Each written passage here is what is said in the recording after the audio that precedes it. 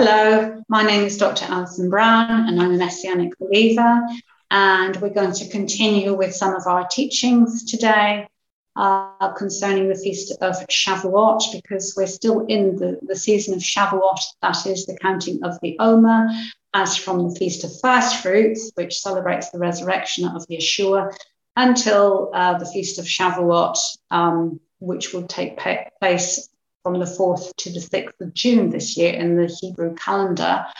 And that, of course, speaks about the outpouring of Ruach HaKodesh, which is the Holy Spirit, on the church, so basically birthing the church. So Shavuot, the Feast of Shavuot, the Hebrew festival of Shavuot, Pentecost, you would know it as Pentecost, which simply means 50. Shavuot means weeks, okay? Commences on the evening of the 4th of June this year in 2022, at the close of the Sabbath day, that's the low weekly Sabbath, and ends the evening of Monday, the 6th of June, which happens to be one day before my birthday. Anyway, today we have May the 23rd as of this broadcast. So we actually have 38 days, which is 5 weeks and 3 days of the counting of the Omer. Now, the counting of the Omer is basically a counting of the sheaf of barley the sheaves of barley that would have been waved in the temple by the high priest, all commencing on the Feast of First Fruits. The Feast of First Fruits starts the day after the Sabbath, the Shabbat, okay, which in 31 AD was the 18th of Nisan, and we'll come on to a little bit more revelation about that later. But okay, so what do we do each day of the counting of the Omer in the Hebrew, when we are celebrating each day the counting of the Omer? Well, today is Tiferes Sheb Yesod, and we say a blessing every day. Baruch atah Adonai Eloheinu melech haolam asher kideshanu b'mitzvotav vetzivanu al seferet haomer, which simply means, translated, blessed are you, Lord our God, King of the universe, who has sanctified us with his commandments and commanded us concerning the counting of the Omer. So we say that blessing every day as we're counting each day of the Omer. So the counting of the Omer is all about the barley harvest. From the Feast of First Fruits, as I said, when Yeshua, having risen from the dead at close of the low weekly Sabbath of the Passover week in 31 AD, when he was crucified, he would have, as our high priest, wave the sheaf offering, not in the temple in Jerusalem, which is, of course, where the physical high priest would have waved the sheaf offering or the barley offering, but he would have waved it in heaven in front of the Father, after sprinkling his blood on the mercy seat of the Ark of the Covenant in heaven. Yes, there is an Ark of the Covenant in heaven. Okay, so he had to sprinkle his blood on the mercy seat of the Ark of the Covenant in heaven, and then he would have waved the sheaf offering, the barley offering, okay, in front of the Father. So he is now our high priest in heaven. He came as a prophet, he's now our high priest, and then when he comes back to the earth again to commence the millennial reign, he will be coming as our King, as King of Kings and Lord of Lords. Okay, so at the moment, he is our high priest in heaven. Now, this is the reason why Mary, when she approached him in the garden, remember, she was looking for Jesus, Yeshua, she was weeping, she was crying, and she mistook Jesus for the gardener initially. And, he asked her, why? And then when she recognized him, when he said Mary, and she recognized him as Yeshua, the first thing she wanted to do was to run and hug him. But he actually said to her, this would have been very early on Sunday morning, he told her not to touch him. Why? Because he had not yet ascended to the Father to perform those two acts, the sprinkling of his blood, which was going to pay for our salvation, and also for the sending of the Holy Spirit on the Feast of Pentecost, Shavuot, okay, and also to wave the sheaf offering, the first fruit offering. Okay, and you can read that in John chapter 20, verse 17. So in the temple at 9 a.m., this is on the 18th Nisan, okay, 17th Nisan would have been the low weekly Sabbath of that week when Yeshua was crucified. The 18th of Nisan would have commenced at the close of the low weekly Sabbath and continued to the Sunday evening. But at 9 a.m. on that day, at the third hour, the high priest would wave the sheaf offering in the temple. So the 18th of Nisan that year was the Feast of First Fruits. The Feast of First Fruits is always celebrated the day after the Sabbath. Okay. So Yeshua is the first fruit from the dead. So he fulfilled that feast. So that particular week, he fulfilled the Feast of Pesach by dying on the cross for us, being the sacrificial lamb, the Passover lamb for us.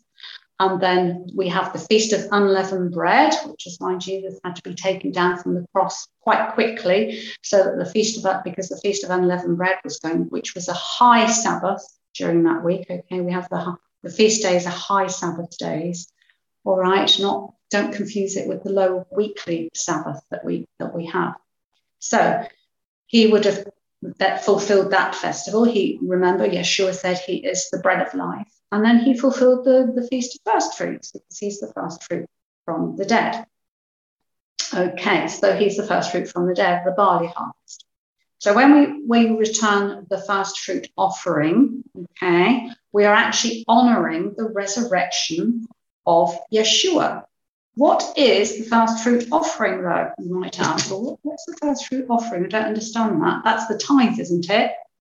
No, it is not the tithe. The tithe is 1/10 of whatever you earn, whatever you make out of your business, whatever every week or every month or whatever. Okay, so if you're paid monthly, then you return your tithe on your monthly salary, which is 1/10. Okay, so when you return the tithe, you are honoring the death of Yeshua, the death of Jesus. For he was crucified on the tree of the knowledge of good and evil in order to reverse the curse that in the Garden of Eden, the curse that came into the world because of Adam and Eve being disobedient, because they ate from the tithe tree. The tree of the knowledge of good and evil was the tithe tree, and they ate from it, so they were disobedient. And from that point in time, sin came into the world. And this is one reason why so many Christians are poor, why they're struggling so much. I've ministered a lot in India and in Africa. And whenever I teach on the tithe, they could just come up to me afterwards and say, we can't afford to return the tithe. We are too poor to return the tithe. Well, that's probably one of the reasons why you are poor, because you're not returning the tithe. Tithe is 1/10 of everything that you earn. And it has to be done out of the right heart motive. What's that? It has to be done out of the right heart motive of love. You return the tithe because you're fulfilling the first commandment that Yeshua blessed to us, and also is obviously in Exodus as well.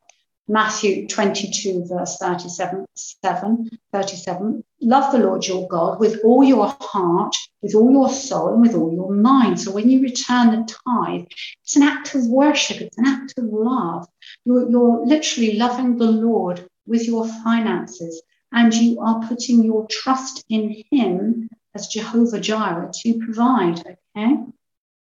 When you withhold the tithe, right, you actually rob God of his ability to rebuke the devourer, i.e. Satan, from your finances, from your household, from your life. And you can find that in Malachi chapter 3, verse 8.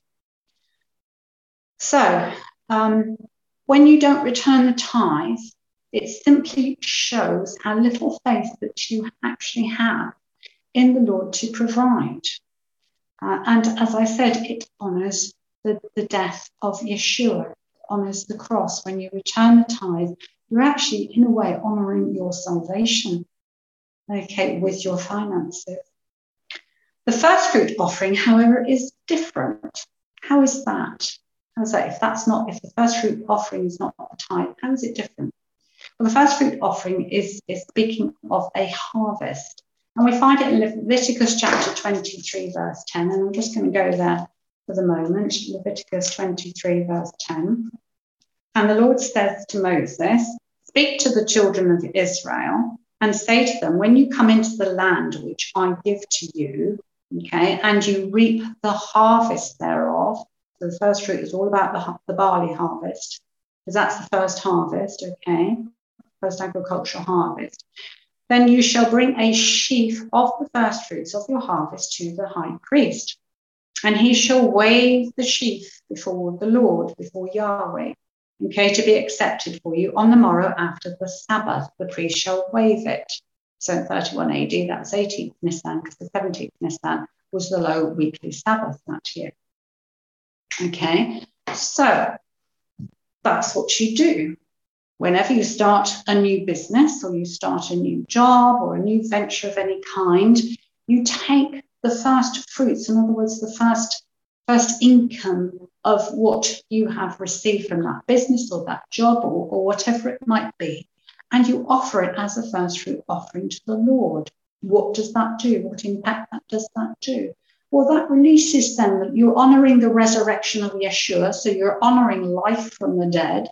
Okay, so then the Lord can breathe life into that new venture, life into that new job, life into that new business, etc. Okay, so not only is the devourer rebuked, but also you are trusting the Lord to and honoring the resurrection and trusting the Lord to bless to you such success in whatever job it is. Or whatever business venture that you might have started. Okay, so Leviticus 23:10 from that verse, you can read that in your own time. So what does the 18th Nisan mean? The 18th Nisan. If you remember, I told you to kind of like hold that for a minute. 18, the number 18 there. The 18th Nisan, the Feast of First Fruits, life from the dead. Yes, 18 actually does mean life from the dead, okay, because 18 is made up of two numbers or two letters, okay, because the 8 is the letter Chet in the Hebrew alphabet, Chet, that's number 8, speaking of eternity, okay, and it's a picture of a fence, and Yod, which is the number 10. Yes, Yod, which is the arm of God, a divine work. Okay, and that spells a word in the Hebrew alphabet. Chai and Yod together spells a Hebrew word. What is that Hebrew word? That Hebrew word is Chai. What does Chai mean? It means life from the dead. Wow. Okay. So we're in the season of the counting of the Omer towards the Feast of Shavuot, when the Hebrew children received the Torah, they received the word of God, Mount Sinai, okay? You can read about that in Exodus. But the church in Acts chapter 2 received the outpouring of the Holy Spirit. What does the Holy Spirit do? The Holy Spirit gives a revelation into God's word. Yes? The Holy Spirit came. Jesus' blood paid for the Holy Spirit, Ruach HaKodesh, which literally means breath of God, to breathe life into us. Yes, the life of the Holy Spirit, so that when we read the Word of God, when we read the Torah, deeper revelation and meaning and everything comes to us. I mean, I remember that from the time I received the baptism of the Holy Spirit, the Word of God just flowed so wonderfully. Okay, so we're in this particular season of the barley harvest, from the Feast of First Fruits to the 50th day. So we count 49 days, so that's 7 times 7. 7 is God's number of completion and perfection, okay? And that is 7 sevens, that's 49 days. And on the 50th day is the Feast of Shavuot. Okay, the outpouring of the Holy Spirit, Ruach HaKodesh. That's the day when all debts are cancelled. It's the day of Jubilee. 50 stands for Jubilee. And, all debts are cancelled. Okay, so we have that. But there's a little bit more revelation here that I want you to get hold of. On the Feast of Shavuot, Pentecost, if you like to prefer to call it, Feast of Shavuot, the Holy Spirit is given. The church is birthed on that day. Yes, the church is birthed on that day. Mount Sinai, 3,000 people died because they came too close to the mountain of God. They didn't revere God. But on the in the book of Acts, chapter 2, 3,000 people got saved. So we have life, literally life coming from the dead, because we were dead to our sin and trespasses. Now we're made alive in Christ Jesus, in Yeshua. And when we add 49 together, the 4 plus the 9, we come to something very interesting. We come to 13. What significance does that have? The 4 plus the 9 comes to 13. Well, the 13th letter of the Hebrew alphabet is Mem. And that's the picture of a womb, and that speaks of birthing. Because on the 50th day, the church was birthed. Glory to God. So, there we go. Let's move on then. So this year, the Hebrew feast of Shavuot is celebrated from Saturday evening, the 4th of June, to Monday evening, the 6th of June, over a period of 2 days. Why 2 days? 2 days symbolizes the 2 barley sheaves that the high priest would have waved. Okay, the 2 barley sheaves or loaves. What do they represent? These two barley loaves. What do they represent? Okay, now these barley loaves had yeast in them. Symbolic, they are risen, so they're not unleavened bread like we have the Feast of Unleavened Bread on the 15th Nisan. They have yeast in them. Why do they have yeast in them? Because we still have sin. There's still sin in the camp. There's still sin in the camp of Israel. There's still sin in the camp of the believer. Yes? Because although we're born again and spirit-filled, in our soul area, our mind, will, and emotions, we can still be disobedient to the Lord. Yes, we can still choose to He's given us free will. We can still choose to be disobedient. So there's still yeast there. Yes, there's still yeast, which is symbolic of sin.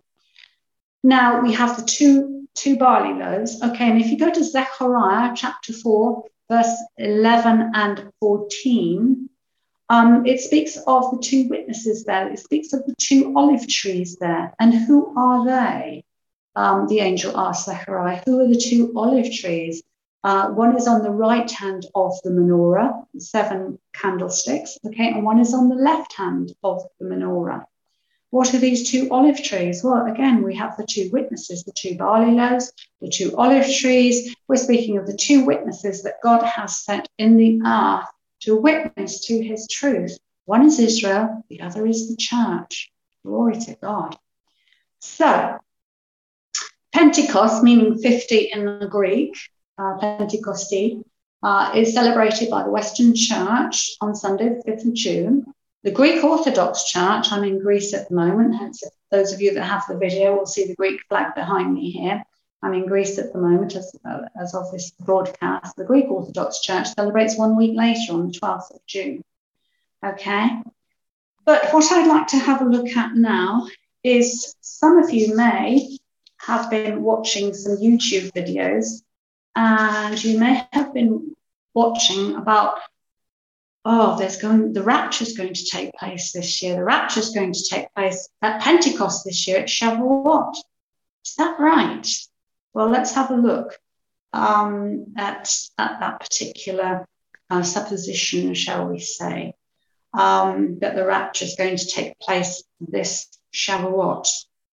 Why do they think that? Why are they saying that? Well, they're arguing from an astrological perspective that the stars and the planets, etc., are coming into perfect alignment, right? And we have the bright morning star coming into Pisces. Now, the bright morning star is symbolic of Jesus, and that's coming into Pisces, which is a picture of the fish. Pisces, the astrological symbol of Pisces is the fish, and the fish represents the church. And because the bright morning star, Yeshua, is coming into Pisces, the church, that means Yeshua is going to come and take us out on the Feast of Shavuot, because this is going to take place during the Feast of Shavuot. I think one date that's been put forward is the 15th of June, which is about 10 days after we celebrate. Okay, and 3 days after the Greeks celebrate Shavuot. Okay, so we have that, and then they're talking about, in Aries, the lamb, which is symbolic of the lamb, is also coming into alignment, and that again is symbolic of Jesus. And so we're going up. Are we? Should we be ready right now for us to go up this Shavuot? Should we perhaps max out our credit cards and go and buy some nice cars and have a nice festival and feast and or etc. before Jesus comes and takes us out of here? No, please don't go and do things like that. Please. Yeshua is not coming back yet. How do I know? Because of the Feast of Yeshua. That's how I know, the Feast of Yeshua. Okay. Because at the moment, the first 4 feasts have been fulfilled in the first coming of Yeshua as a prophet. Okay, the first 4 have been fulfilled: the Feast of Pesach, the Feast of Unleavened Bread, the Feast of First Fruits, and the Feast of Shavuot has already been fulfilled. So that leaves the Feast of Rosh Hashanah. Okay. But if we're going up in Shavuot, that means the Feast of Rosh Hashanah cannot be fulfilled because it's 4 months too early, right? Okay. Now, the Feast of Rosh Hashanah takes place on the 1st of Tishri. Now, the 1st of Tishri, the picture of the 1st of Tishri is scales, which indicates that once we're taken out, judgment is going to come into the world, i.e. the tribulation period. So it's 4 months too early for a start if we're going up at Shavuot, but it's about 9 years too early as well, because Yeshua was crucified in 31 AD. Okay, I don't have time right now to go into that, but he was crucified in 31 AD. Okay, and the Lord every day is as 1,000 years. And just as we have the 2 witnesses, the 2 barley loaves, we have 2,000 years of the church age. So if the Lord is going to come back this year in 2022 for us, that means he's also robbed the church, not just of 4 months, but he's robbed the church of 9 years of us being able to witness for him. Okay. Now, is God a robber? No, I don't think so. So we have at least until 30 AD or 31, at a stretch 32, because remember, Rosh Hashanah is celebrated over 2 years. It's known as the hidden day. Matthew 24, Yeshua is referring to the Feast of Rosh Hashanah in Matthew 24. It is an idiom for the idiom for Rosh Hashanah is the hidden day. So, and it can take place over 1 of 2 days because we're not too sure when the new moon is going to manifest itself. So, by my calculations, we've got until at least 2030. Okay, so don't start maxing out your credit cards, etc., because as Yeshua fulfilled the first 4 feasts, so he will perfectly fulfill the next 3. And that is the Feast of Rosh Hashanah, Yom Kippur, and the Feast of Tabernacles.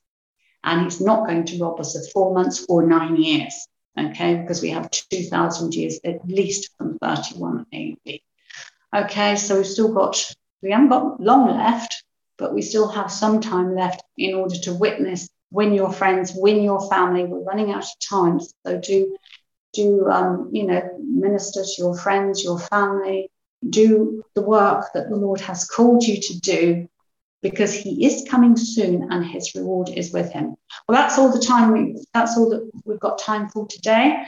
Okay, do get my book, God's Blueprint, Seven Prophetic Keys and the Bereshit Prophecy, from lulu.com. If you haven't already done so, and you can get it, download it as an ebook if you want.